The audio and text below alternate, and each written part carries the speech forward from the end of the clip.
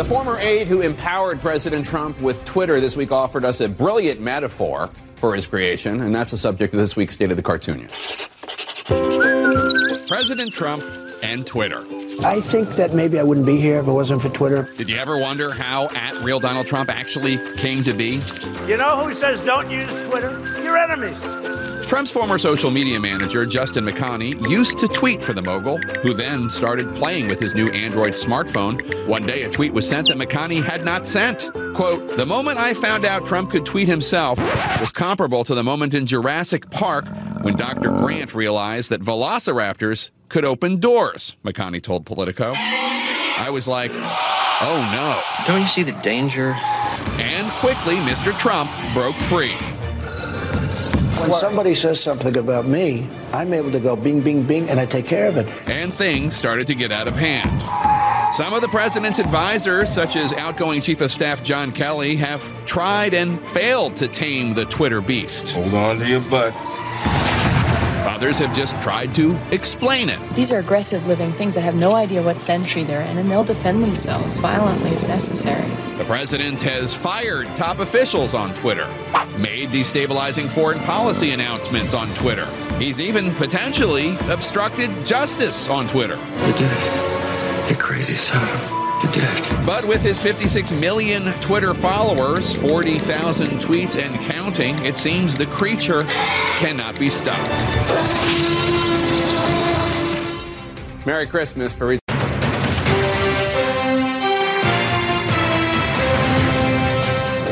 Chaos for Christmas. The Dow plunging and paychecks on hold as President Trump's wall shuts down the federal government. And the president contradicts himself. I will be the one to shut it down. Call it a Democrat shutdown. Which party will pay the political price? Republican Senator Rand Paul is here next. And turning on Trump. Republicans livid, feeling betrayed. I am pleading with the president to reconsider. After President Trump announces a Syria pullout and Defense Secretary Mattis says, "I'm out." The chairman of the Senate Foreign Relations Committee, Senator Bob Corker, will be here exclusively. Plus, blocking foul? CNN exclusive reporting that President Trump fumed to his top justice official about federal cases related to himself as Democrats prepare to launch their own investigations. We've had this deeply unethical man running the country. The top Democrat on the Intelligence Committee, Congressman Adam Schiff, is here to respond.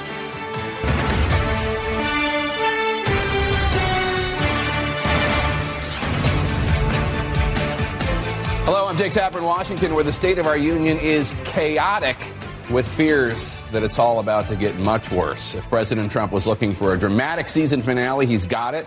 The government shutdown, top officials quitting in protest, a plummeting stock market, and there's still a week of 2018 to go. Saturday, President Trump announced that he and Melania will celebrate Christmas in Washington this year instead of at Mar-a-Lago. They will not be able to gaze upon the normally spectacularly adorned national Christmas tree, however. The government shutdown means it's lights out for the large evergreen near the White House, as the government seems almost sure to remain partially closed through the holiday. Congress will not resume official business until Thursday, with no deal in sight, leaving federal workers facing uncertainty over the holidays. Some 380,000 employees will stay home until the government reopens, while about 420,000 employees deemed essential will be forced to work without pay. A reminder, most federal employees do not live in the Washington, D.C. area. They live throughout the country. Saturday, lawmakers and members of the president's team appeared to remain at an impasse with no signs of a path forward. Republican Senator Leader Mitch McConnell announcing nothing will happen until the president and Democrats agree. President Trump is demanding $5 billion for his border wall, and Senate Democrats say they will not give him the votes for it. This, as the president seems to be even less restrained than normal after the sudden resignations of his defense secretary, Jim Mattis, and Brett McGurk, a top diplomatic official in the fight against ISIS, moves that have even some of the most loyal Republicans expressing misgivings and concern. I want to go straight to the chairman of the Senate Foreign Relations Committee, Senator Bob Corker, Republican of Tennessee. Senator, thanks so much for joining us. We appreciate it. Jake, good to be with you during these festive times. That's right. Merry Christmas. You were heavily involved in the negotiations. You helped secure a deal requiring all the parties involved, Pelosi, Ryan, Schumer, McConnell, and President Trump, to publicly agree before a vote to end the shutdown. I have to say, I found it striking that part of this deal was that President Trump needs to publicly endorse it before there's any vote. Why? Well, look, Jake, this is a purposely contrived fight over, at the end of the day, even no matter who wins, our borders are still going to be insecure. I think you know that back in 2013, John Hoeven and I crafted a border security amendment that passed with 69 votes in a Senate where Republicans were in the minority. I'm a junior senator from Tennessee, and 69 people voted for $46 billion to secure our border. It was overly prescriptive and it was overkill, but our borders would have been secure. Not long ago, just a few months ago, the president could have received $25 billion in border security just by dealing with the Dreamers, which, by the way, most Republicans want to deal with the Dreamers issue. So we had $25 billion that could have been spent on border security. Now the government is shut down over what ultimately is going to be $2 billion. This is a made-up fight, so the president can look like he's fighting, but even if he wins, our borders are going to be insecure. And part of it is because of what we're spending the money on. We have all kinds of technology, as you know, that we can use to secure the borders. The $46 billion did include 700 miles of fencing, which was important, but there's all kinds of technology that we use in Iraq and Afghanistan to secure our borders. And so it's not unlike going to the Pentagon and saying, look, we need to buy fighters, and we have stealth fighters, and they're supersonic, and they have precision-guided missiles, but no, let's use the Wright brothers. And so it's not just about the money, it's about what we're spending it on. So we could secure our borders, we could solve this problem. This is a made-up fight, and I would just tell citizens across our country that turn this off, but focus on the significant things. The fact that we just announced we're pulling out of Syria. Yeah, I want to get to that in a second. Something that is... Yeah. I'm going to get to that in 1 second, but let me I just want to just understand this. You're saying that President Trump, if he wants that money for the border wall, for border security, he can get it, but he needs to make a deal. But he doesn't want to make a deal. He just wants a campaign issue. Am I hearing you correctly? It has to be that, because this is like falling off a table. The Democrats easily would support more border funding, border security. They've said that. 25 of them came to the floor and voted for something that provided $25 billion worth of border security in exchange for dealing with the Dreamers. And Republicans want to deal with the Dreamers. So this is something that is unnecessary. It's a spectacle. And candidly, it's juvenile. The whole thing is juvenile. I want to see real border security, and that's why I'm disappointed at where we've ended up at the end of this Congress. I want to turn to foreign policy. The president tweeted about his defense secretary, James Mattis, yesterday. Mattis obviously resigned following the president's announcement he's pulling all U.S. troops from Syria. In his resignation letter, Mattis made it very clear he disagrees with the president when it comes to Mattis having respect for allies and alliances, that he thinks that China and Russia are bad actors. What was your reaction to it all? Look, I'm saddened. We've been working with allies. There's some 60 coalition groups that are working with us. The SDF, which is made up of Kurds and Arabs, have been doing the fighting for us. We've been helping them do what they're doing, but they're the ones that are doing the fighting. We're in the final stages. ISIS is now concentrated in the Euphrates River Valley. We're just a few months away from finishing something that we started where we would annihilate a large number of ISIS members, and we stopped. I'm just saddened for our country. I'm saddened for the broken relationships with countries that have been with us. I'm saddened for the many Kurds and others that likely will be killed and slaughtered by either the Syrians or the Turks. I'm saddened for our country in being so unreliable. There are a number of, as you know, foreign fighters that are there as prisoners. What do we do with them? Do they go back to countries? Do we release them? I'm devastated by this, and I think that what Mattis did was very important for our country. Because for, some of these machinations that we see coming out of 1600 Pennsylvania, people realize they don't really matter. This one matters. This one matters to our country. It matters to our foreign interest. This matters to our citizens. Senator, the president also tweeted yesterday about Brett McGurk. He's the top U.S. diplomat in the fight against ISIS, who announced he's going to leave his post early. The president tweeted, quote, Brett McGurk, who I do not know, was appointed by President Obama in 2015, was supposed to leave in February, but he just resigned prior to leaving. Grandstander, the fake news is making such a big deal about this nothing event. Now, in point of fact, obviously, Brett McGurk was working for George W. Bush before he was working for Obama. But to the point that the president brings up in this, he doesn't know the special presidential envoy for the global coalition to defeat ISIS? Yeah, so I would not be surprised that they have not had a meeting. He is a real talent. I've met with him many times. We've all dealt with him through the years, and he was leaving in February. But as Mattis just did, one of the greatest patriots I've ever met in my public service, General Mattis. But as Mattis did, he followed suit and left, and he did the right thing. So I don't look at that as grandstanding. He's been an important person to us. Obviously, the Secretary of Defense is in a higher role and a much higher profile position and much more important. But Brent has played an important role for our country. I thank him for his service. I thank him for dealing with the most difficult issue, and I wish him well as he moves on. Well, listen to this, Senator Corker. This is something you said more than a year ago about President Trump and what some people called the axis of grown-ups. Take a listen. I think Secretary Tillerson, Secretary Mattis, and Chief of Staff Kelly are those people that help separate our country from chaos. Tillerson was fired via Twitter. Mattis and Kelly are going to be leaving in the coming days and months. First of all, it's hard to imagine that the last year is the year without chaos, but should we expect even more chaos than we have already been experiencing, given the lack of these three men in the administration? Yeah. So, look, I had a lot of respect for these three gentlemen and some who've come on since. I think what's happened really about 3 or 4 or 5 months ago, I noticed a real change. And I don't think that, I doubt there's anybody that really can. I think the president has felt that, look, I've got this now.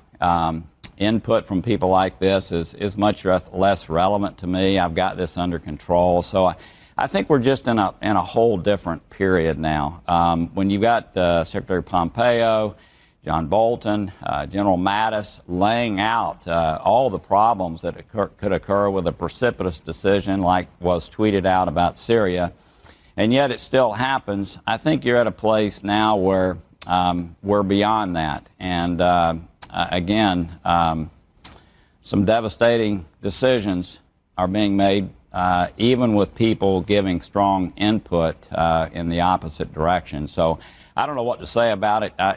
Jake, I've done as much as I can as a senator. I'm leaving soon to point out all the problems with this type of decision making. Now we're into something that's incredibly sober as it relates to Syria and possibly Afghanistan coming soon. And somehow or another, I hope that the president will see fit to make some decisions here that are not ultimately devastating to our country. What do you say to the person sitting at home who thinks, you know what, we've been in Afghanistan forever, we can't be in Syria forever? I'm sure President Trump came in, gave the generals some time, said, okay, you have a year, okay, you have another year, and then ultimately he's just like, we're never going to get out of these wars. These are forever wars, and we can't just fight them indefinitely.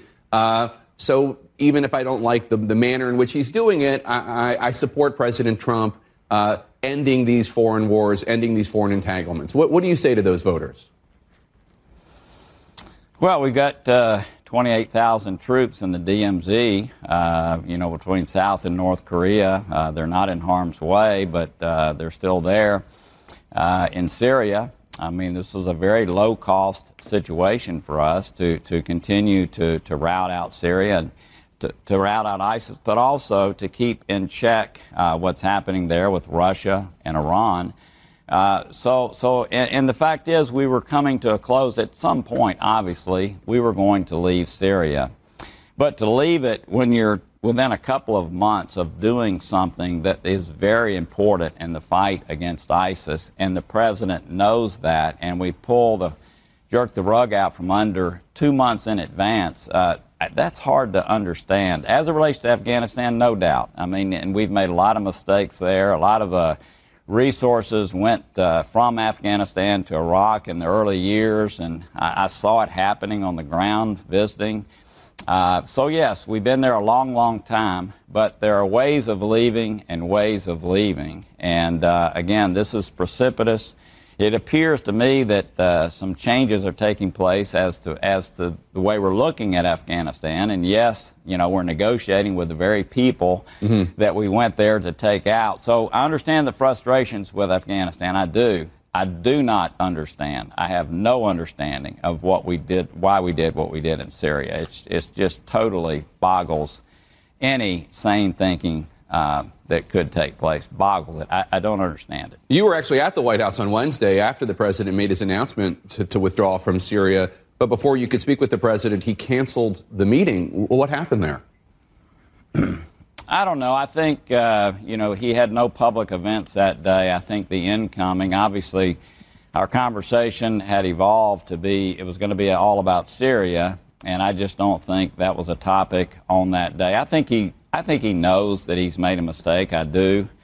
The president's tendencies are to dig in and double down, even if he knows he's done something that probably is incorrect. And so I don't think he wanted to talk about Syria that day, and so the meeting was called off, and that's what happened. This week he told the New York Times about President Trump, quote, "I question whether he runs again. He's having difficulty handling the situation." Why do you think the president might not run again?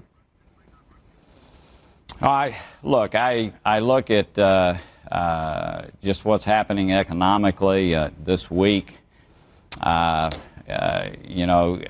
don't know. I mean, look, we'll see. That this next quarter, I'm glad, Jake. I'm so privileged to have been able to serve in the Senate for 12 years, and I really am. And that's what I told the people of our state I would do is serve for 2 terms. I do wish I was serving for 12 years and 3 months. I do think this next 3 months is going to be a very important 3 months for our country. I'm cheering the guys on that are there, but I think this next 3 months could well determine whether he decides to run again or not. I think it's going to be very important for our country that the United States Senate really dig in and make sure we don't make other colossal mistakes as it relates to foreign policy. But I think I think the stage is going to be set, and we'll see. Again, only he knows what he's going to do next, but we'll see. Very important 3 months coming up, though. Do you want him to run for re-election in 2020? Oh, it doesn't matter what I want or don't want. That's something he'll have to decide. Senator Corker, we've always enjoyed having you on the show, and even though you're leaving the U.S. Senate, we hope you will not be a stranger, and I wish you the very most merry of Christmases for you and your family. Thank you so much. It's been quite a privilege to work with you and others, and I wish you the very best during this momentous time in our country and meaningful time for families at home, I hope. Thank you. Thank you, Senator Corker. Appreciate it. Up next, a very different Republican view on President Trump. Someone who says President Trump is doing exactly what got him elected. Could we see more of that with General Mattis gone in 2019? Senator Rand Paul joins us next. Stay with us.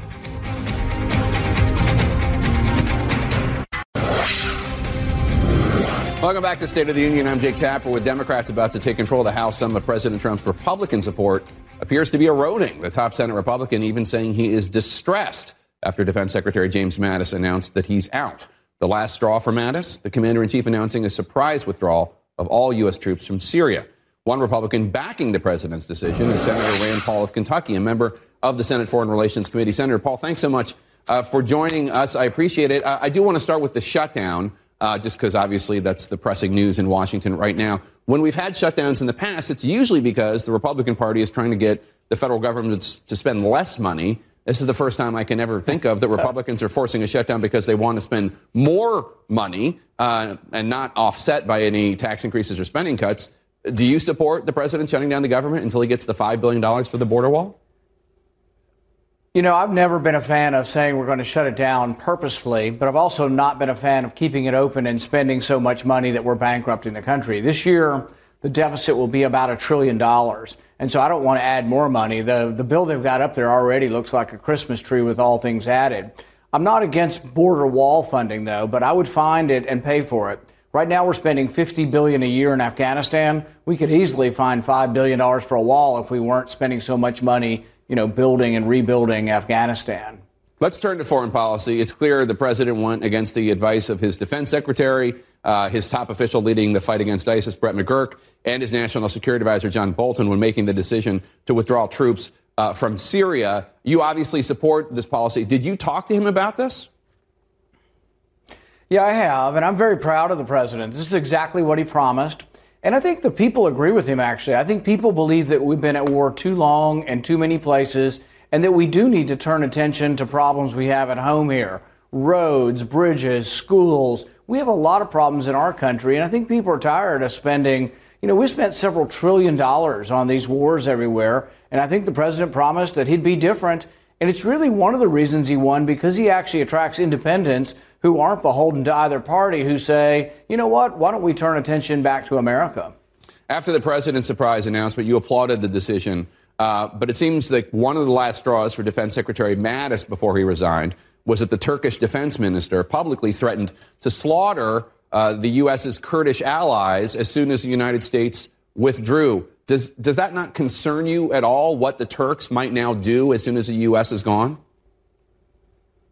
Well, even General Mattis has sort of admitted that there is no military solution to Syria and that there's no military solution to Afghanistan. So I think really it's the opposite. I think the burden should be on General Mattis and those who want to stay forever in every war theater around the world. The burden's on them to say, if there's no military solution, why are we still sending more military? Syria is an absolute mess. And the one lesson from Syria is that we need more diplomacy, and we actually need to have conversations with Russia. We've made it toxic for anybody to talk to Russia. But if you're not willing to talk to Russia, Russia's a big player in Syria, has been for decades, is not going anywhere. And if we don't talk to Russia, we're never going to find a peaceful solution to the Syria mess.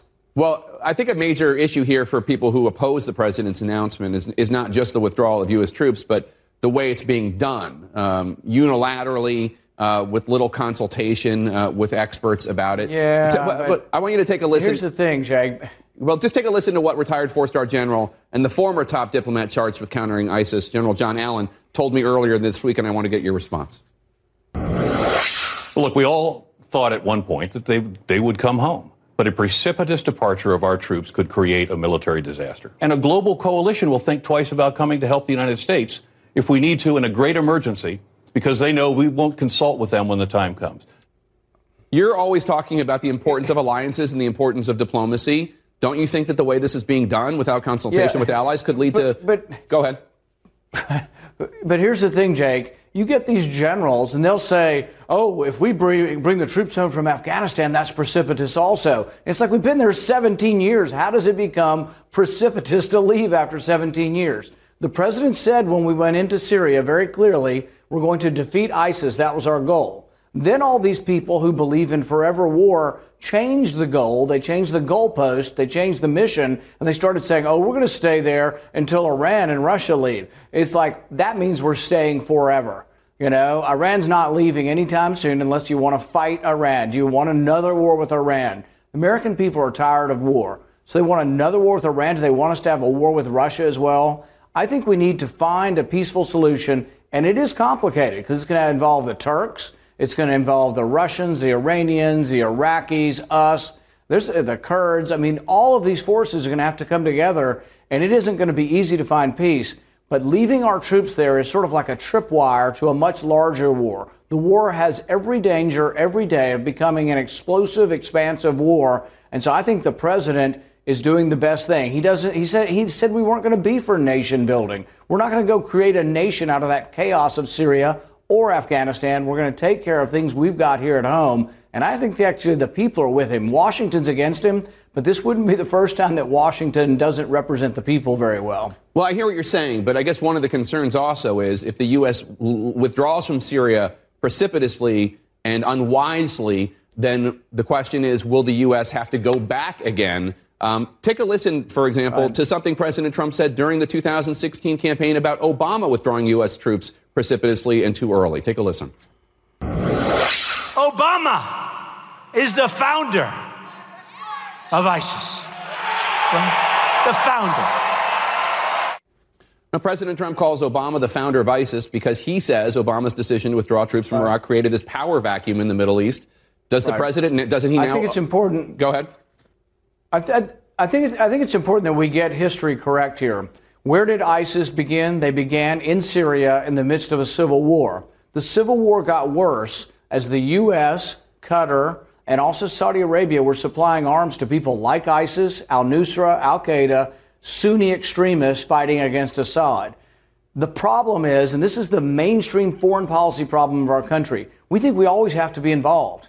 Maybe when there's two evils, Assad may be an evil, Sunni extremists may be an evil, maybe we shouldn't always have to choose a side and be involved in war. But we got involved in that war, and we added to the chaos. And so the millions of people that left, that's on the hands of many Americans who said, like Hillary Clinton, oh, we've got to be in there and we've got to somehow get rid of Assad. It should not be the job of America to be replacing regimes around the world. This is what President Trump recognized in Iraq, that was the biggest foreign policy disaster of the last several decades. And he's right. But guess what? All of these Republicans and all these generals you quote, they still don't get that the Iraq war was a mistake. And they're wrong, and I think the people actually know it. And if this were put to the people, this is polled all of the time. I think 69% of the people were polled in a Pew poll recently and said we should get out of Afghanistan, whether it's sooner or later or immediately. People are ready to come home.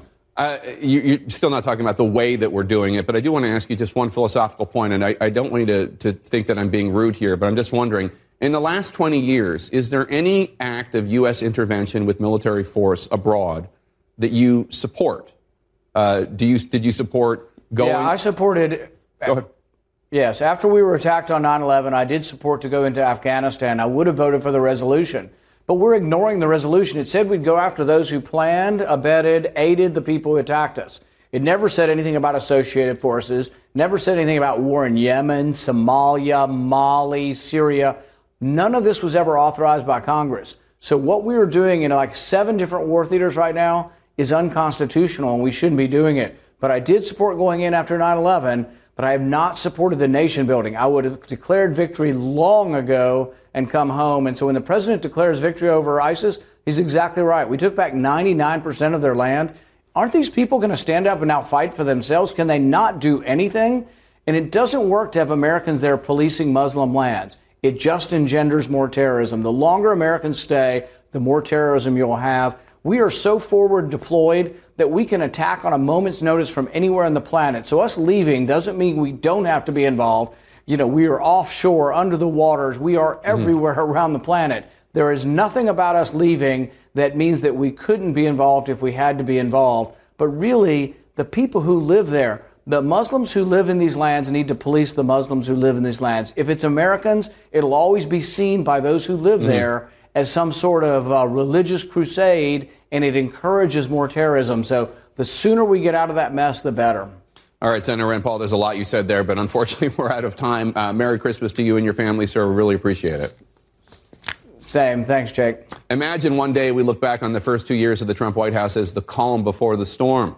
House Democrats are already lining up to investigate the president, his campaign, his business dealings in the new year, and President Trump just offered Democrats a new thread, according to exclusive CNN reporting, by venting to his acting attorney general about being implicated in Michael Cohen's federal crimes. Here with me is the incoming chairman of the House Intelligence Committee, Congressman Adam Schiff of California. Congressman, thanks so much for being here. Appreciate it. Happy Hanukkah to you. I want to start with the news that President Trump has at least twice expressed his frustration to acting attorney general Matthew Whitaker over why Whitaker hasn't done more to control federal prosecutors in New York. You called this wrong, unethical, inexcusable. Now, the president's defenders will say this is just the president venting. As long as Whitaker doesn't take any action, there's no reason to be concerned. What's your response? Response to this is just the president ignoring the rule of law, ignoring decades of precedent and policy. This was exactly what we feared about Whitaker's appointment, that he was picked not because he was qualified for the job. He really isn't.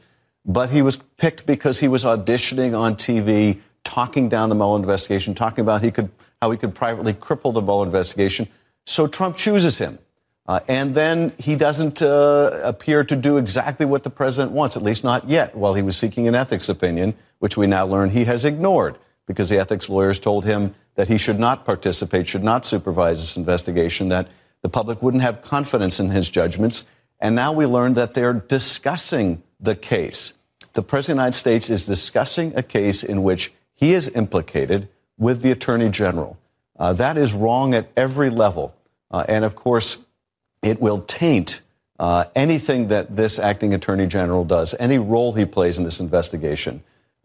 This is a real assault on the rule of law, and we are going to scrutinize every single action by Matt Whitaker to make sure that the public knows just what he does. All right, you said two things that I want to dive deeper into. One of them has to do with Whitaker not recusing himself from overseeing the special counsel's investigation. You noted that the Department of Justice Ethics Department did suggest that he does recuse himself. But I have to point out, they also said it was a close call and, quote, credible arguments could be made either way. And that, quote, there was no actual conflict of interest that would bar the acting attorney general from supervising the special counsel investigation. Why should he remove himself if there's no actual conflict of interest?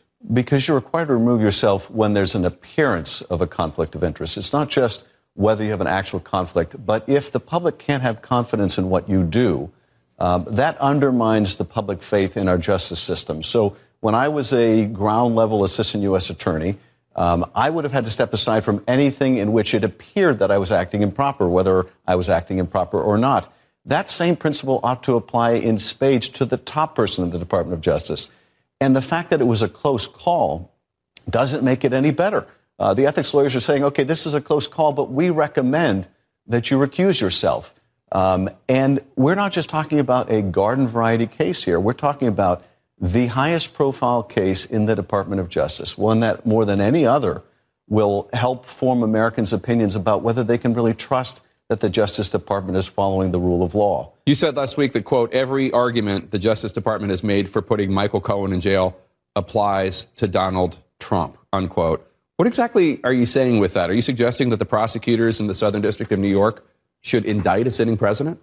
Well, I'm suggesting a couple of things. First, if they have proof that individual one directed and coordinated this scheme. Well, they've asserted as much. They have asserted as much. If they can prove it, then what is the argument to be made that Michael Cohen, a lesser player in that scheme, should go to jail? That the rich and powerful can't be allowed to operate by a separate rule? And the argument that Donald Trump somehow should escape justice? That just doesn't square. Now, well, there is you know this, but there's just for people at home, there's an Office of Legal Counsel memo in the Department of Justice. I think it dates back to the Nixon years, but maybe I'm wrong. But it states that a sitting president should not be indicted. That's not a rule. It's not a law, but it's a suggestion from the Justice Department. Well, two things. First of all, I was discussing what might happen when he leaves office. Okay. But I think actually when you look at the OLC opinions, there is a very powerful case to be made that you can indict a sitting president. It's more difficult to make the case that they should be tried while they're in office because that would be very disruptive of the president's responsibilities. But the only argument, and it was really not the focus of attention in those prior OLC opinions, the only argument was made was that it would stigmatize the president. Mm-hmm. Well, the Justice Department already crossed that Rubicon when they said individual number one, the president, was implicated in these two crimes. So that bar has already been passed.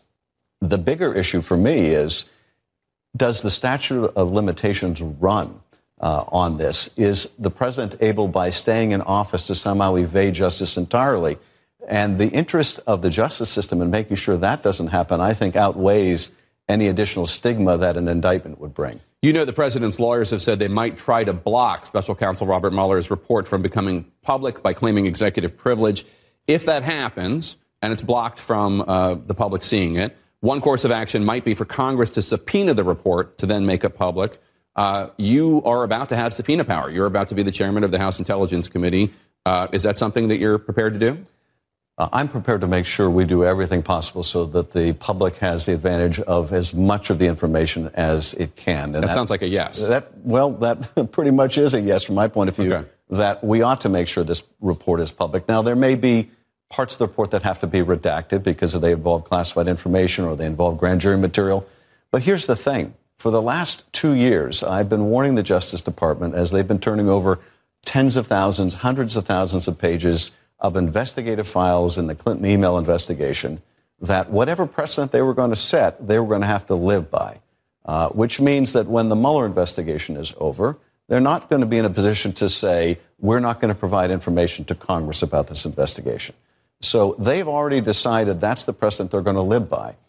And at the end of the day, this case is just too important to keep from the American people what it's really about. And particularly when we've had questionable characters like Matt Whitaker at the top, there's all the greater need for transparency here. One last quick question, if possible. Your committee voted earlier this week to provide the transcript of Roger Stone's interview with the House Intelligence Committee to Special Counsel Mueller. There's a suspicion that Stone may have lied before your committee. I know you're not going to go into detail about what you think he lied about, potentially. You're also looking at the testimonies of Donald Trump Jr. and Jared Kushner. Have you found inconsistencies in either of their testimonies? Well, first of all, I can't confirm whether we provided any materials to the special counsel, but I have stated for quite some time that I thought we should provide transcripts, really of all of the witnesses, to allow him to determine who has been truthful and who has not. I don't want to itemize all of those that I have serious questions about. The reality is, though, that Mueller is in a better position to make those decisions about perjury than I am, because he has the benefit of information that I don't. But I have sufficient concerns where I think we should definitely take that step with all of the transcripts. With all the transcripts? Yes. You have concerns with all the transcripts? Well, I have concerns about several witnesses, but I do think that the special counsel ought to have the advantage of both the evidence that we've accumulated, but also the ability to prosecute those that have come before our committee and lied. All right. Congressman Adam Schiff, soon to be Chairman Adam Schiff, thanks for being here. Happy Hanukkah. Happy New Year to you and your family. Thanks for being here. We'll see a lot more of you in 2019. Thanks. Democrat Chuck Schumer blaming the government shutdown on President Trump's 2-week temper tantrum, but which side will carry around the stench of this latest shameful episode in Washington? Stay with us.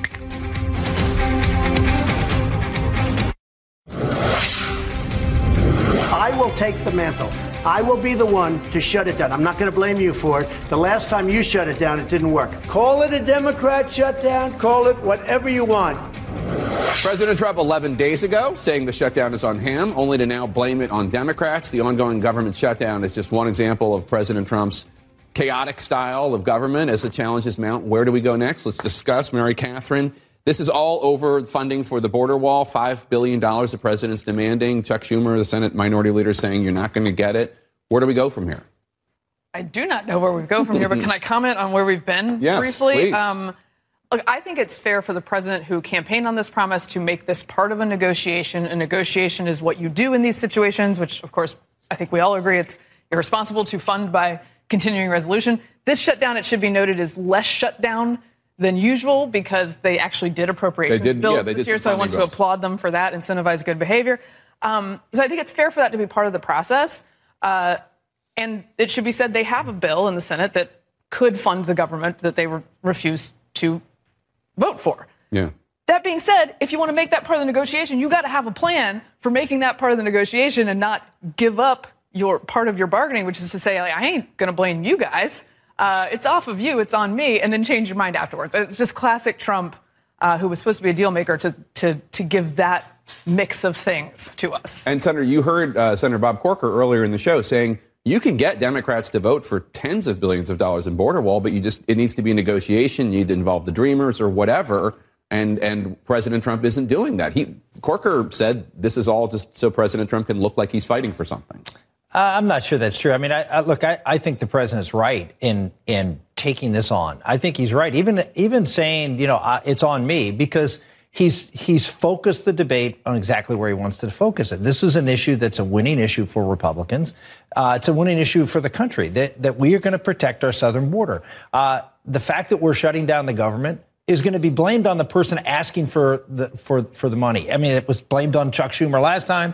Asking for DACA was blamed on Anybody who's the person saying, I won't do this unless you do this, is going to be blamed for the shutdown. So you might as well own it. The president has owned it. I think that's a good thing. And now we're talking about a very important subject, which is actually good for Republicans. But I do wonder, I think there are a lot of House Republicans who are about to collect their first unemployment checks who would disagree with the idea that this is a winning issue for Republicans necessarily, certainly in some parts of the country. But is this a winning issue for Republicans? I don't think so. And he's not really owning it. He had this public display with Leader Pelosi and Senator Schumer to say, I'll shut it down.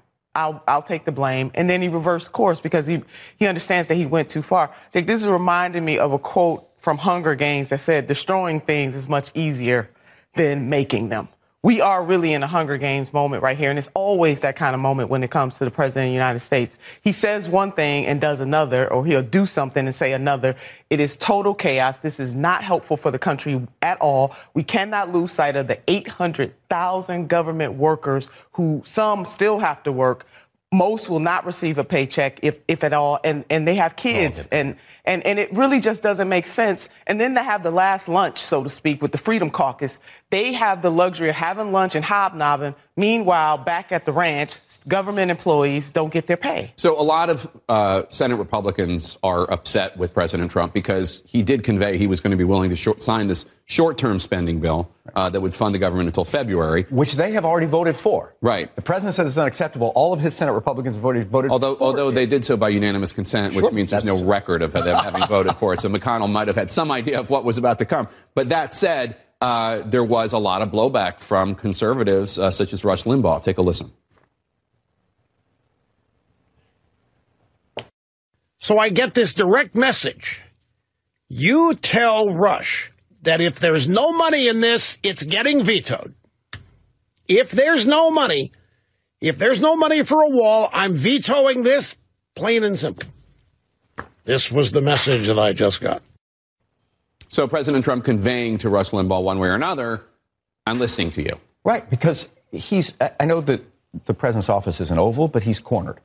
He's cornered. The walls are closing in on him.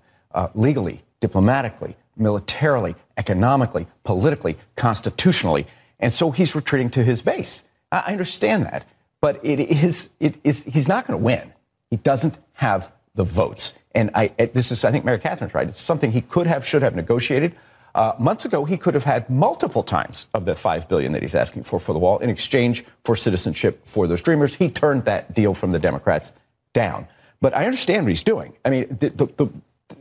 These are the good old days for Donald Trump. It's about to get so bad. He has no idea how bad his life is about to get. He thinks he's having a rough Christmas. He's going to be begging for these times next year. The president is getting flack from the right. A lot of Republicans on the right are supporting him when it comes to this standoff. But they're not supporting him when it comes to his decision and his announcement to withdraw U.S. troops from Syria. Take a listen. We have been dishonorable. This is a stain on the honor of the United States. Is a colossal, in my mind, mistake, a grave error. Pulling the plug on these troops without giving due consideration to the consequences, I think is something that I don't think any of us want to do. Those are the president's allies, Senator, and I dare say that if you were in the Senate right now, you probably would be saying a similar thing. Look, there are very few Rand Pauls in the United States Senate. There are very few Rand Pauls in the House. There are very few Rand Pauls in the Republican Party. And there are very few Rand Pauls in the base of Donald Trump's voters. I don't know who he's talking to. I really don't. I understand that he made a pledge that we'd get out of Syria. I get that. And I'd like to get out of Syria, too. But I don't know if too many Republicans, I don't know too many base voters who believe that the president, in response to a call from the Turkish president, should be capitulating in front of the Turks and allowing our allies to be slaughtered by Turks. I don't think anybody in the president's base is for that. It's not just bad policy, but the way he did it, the precipitous decision making, and saying we're pulling people out without a plan to make sure that we have a transition, this is what worries me about. And look, and I support the president's policies overwhelmingly. What worries me about going into this election is the narrative that this supports, which says the president doesn't listen to the people he has got around him to advise him on how to orderly run the federal government. the American public can disagree and agree with the president on things, but they won't like the fact that he's just doing things by his gut and damn the consequences. That's a real problem. It's going to be a problem for him if he doesn't walk this back. I think he will. I think in the end, I hope the president will walk this back and say, oh, look, okay, I made this decision. We're going to do it, but I've listened. And we're going to do this in a way that's going to make sure the transition is successful. Senator Turner, let me ask you, because the progressive left wants to end these wars. The progressive left, I'm not telling you. You are a member of it. I'm not. But they're against forever war in Afghanistan. They're against forever war in Syria. Isn't this something that some of the voters you represent might be happy about? It's the how, though, Jake. I mean, everybody should be against forever war. When you have your family members over there, it really starts to hit home. But it's the how the president is doing it. And running the government, specifically trying to run foreign policy by the seat of your pants, does not work. So the how, our allies, our women and men that are over there right now, but the how does absolutely matter. And Mary Catherine, take a look at this. This is just this last week. An ongoing government shutdown over the border wall funding, an abrupt announcement on withdrawing U.S. troops from Syria, and possibly Afghanistan as well, I should note. An unprecedented rebuke and resignation from a respected defense secretary, a stock market having its worst year since the Great Recession, and the president under investigation venting to his acting attorney general about federal prosecutors. That's just this week. Yeah, the news, as the meme would say, is not great, Bob. But look, there are a couple things. In listening to Senator Paul earlier, look, a pull out of Syria, a government shutdown, and the improbable and I think very good success of a criminal justice reform bill. It's a very libertarian Christmas out there. But look, I think the American people are torn on foreign policy. I am now what I would term hawkish-ish because interventionism has had many challenges, and I've been very close to many who have paid the ultimate price for those things. And I think the American people deserve justifications for why we are in different places, how we're going to win, what that's going to look like. What is disconcerting to me is both in any administration is when we come to what I think is a pretty successful middle ground of having a small footprint and the elimination in large part of many ISIS strongholds is a success. But when you have a sort of a small footprint and success and then you abandon that likely to a vacuum, I think, as we did in Iraq as well, when you are kind of on the leading edge and you are getting done what you need to get done, that, to me, is very discouraging. But we need a justification of all of it regardless. And the leaders do not talk to the American people about this because it is uncomfortable. Right. There is a process. Anyway, Catherine's right. I think Senator Turner is right. I'm not wise enough to know what our policy should be in Syria. But Donald Trump sure as hell isn't. And President Erdogan of Turkey certainly is not in a position to decide American national interests. There is a process. You talk to your generals. You talk to your diplomats. You talk to your Congress members. Then you talk to your allies. One of the things that troubled me most about this is that our closest allies in Israel are upset. Our greatest adversaries in Moscow are happy. That should tell those of us who are not experts that this is really going to damage America's standing in the world. All right, Merry Christmas, one and all. Thank you so much for being here. You were so preoccupied with whether you could that you didn't stop to think whether you should. A quote from Jurassic Park or the story of President Trump's first tweet? That's this week's State of the Cartoonia next. Quality sleep is essential, and that's why the Sleep Number Smart Bed is designed for your ever-evolving sleep needs. So you can choose what's right for you whenever you like. Need a bed that's firmer or softer on either side? Helps you sleep at a comfortable temperature. Quiets their snores. Sleep Number does that. Sleep better together. J.D. Power ranks Sleep Number #1 in customer satisfaction with mattresses purchased in-store. And now, save 50% on Sleep Number Limited Edition Smart Beds for a limited time. For J.D. Power 2023 award information, visit jdpower.com/awards. Only at Sleep Number stores or sleepnumber.com. Now streaming exclusively on Max, a new CNN flash doc about the album that has Nashville talking, Call Me Country. Beyonce and Nashville's Renaissance. Watch it at max.com/callmecountry. Max subscription required.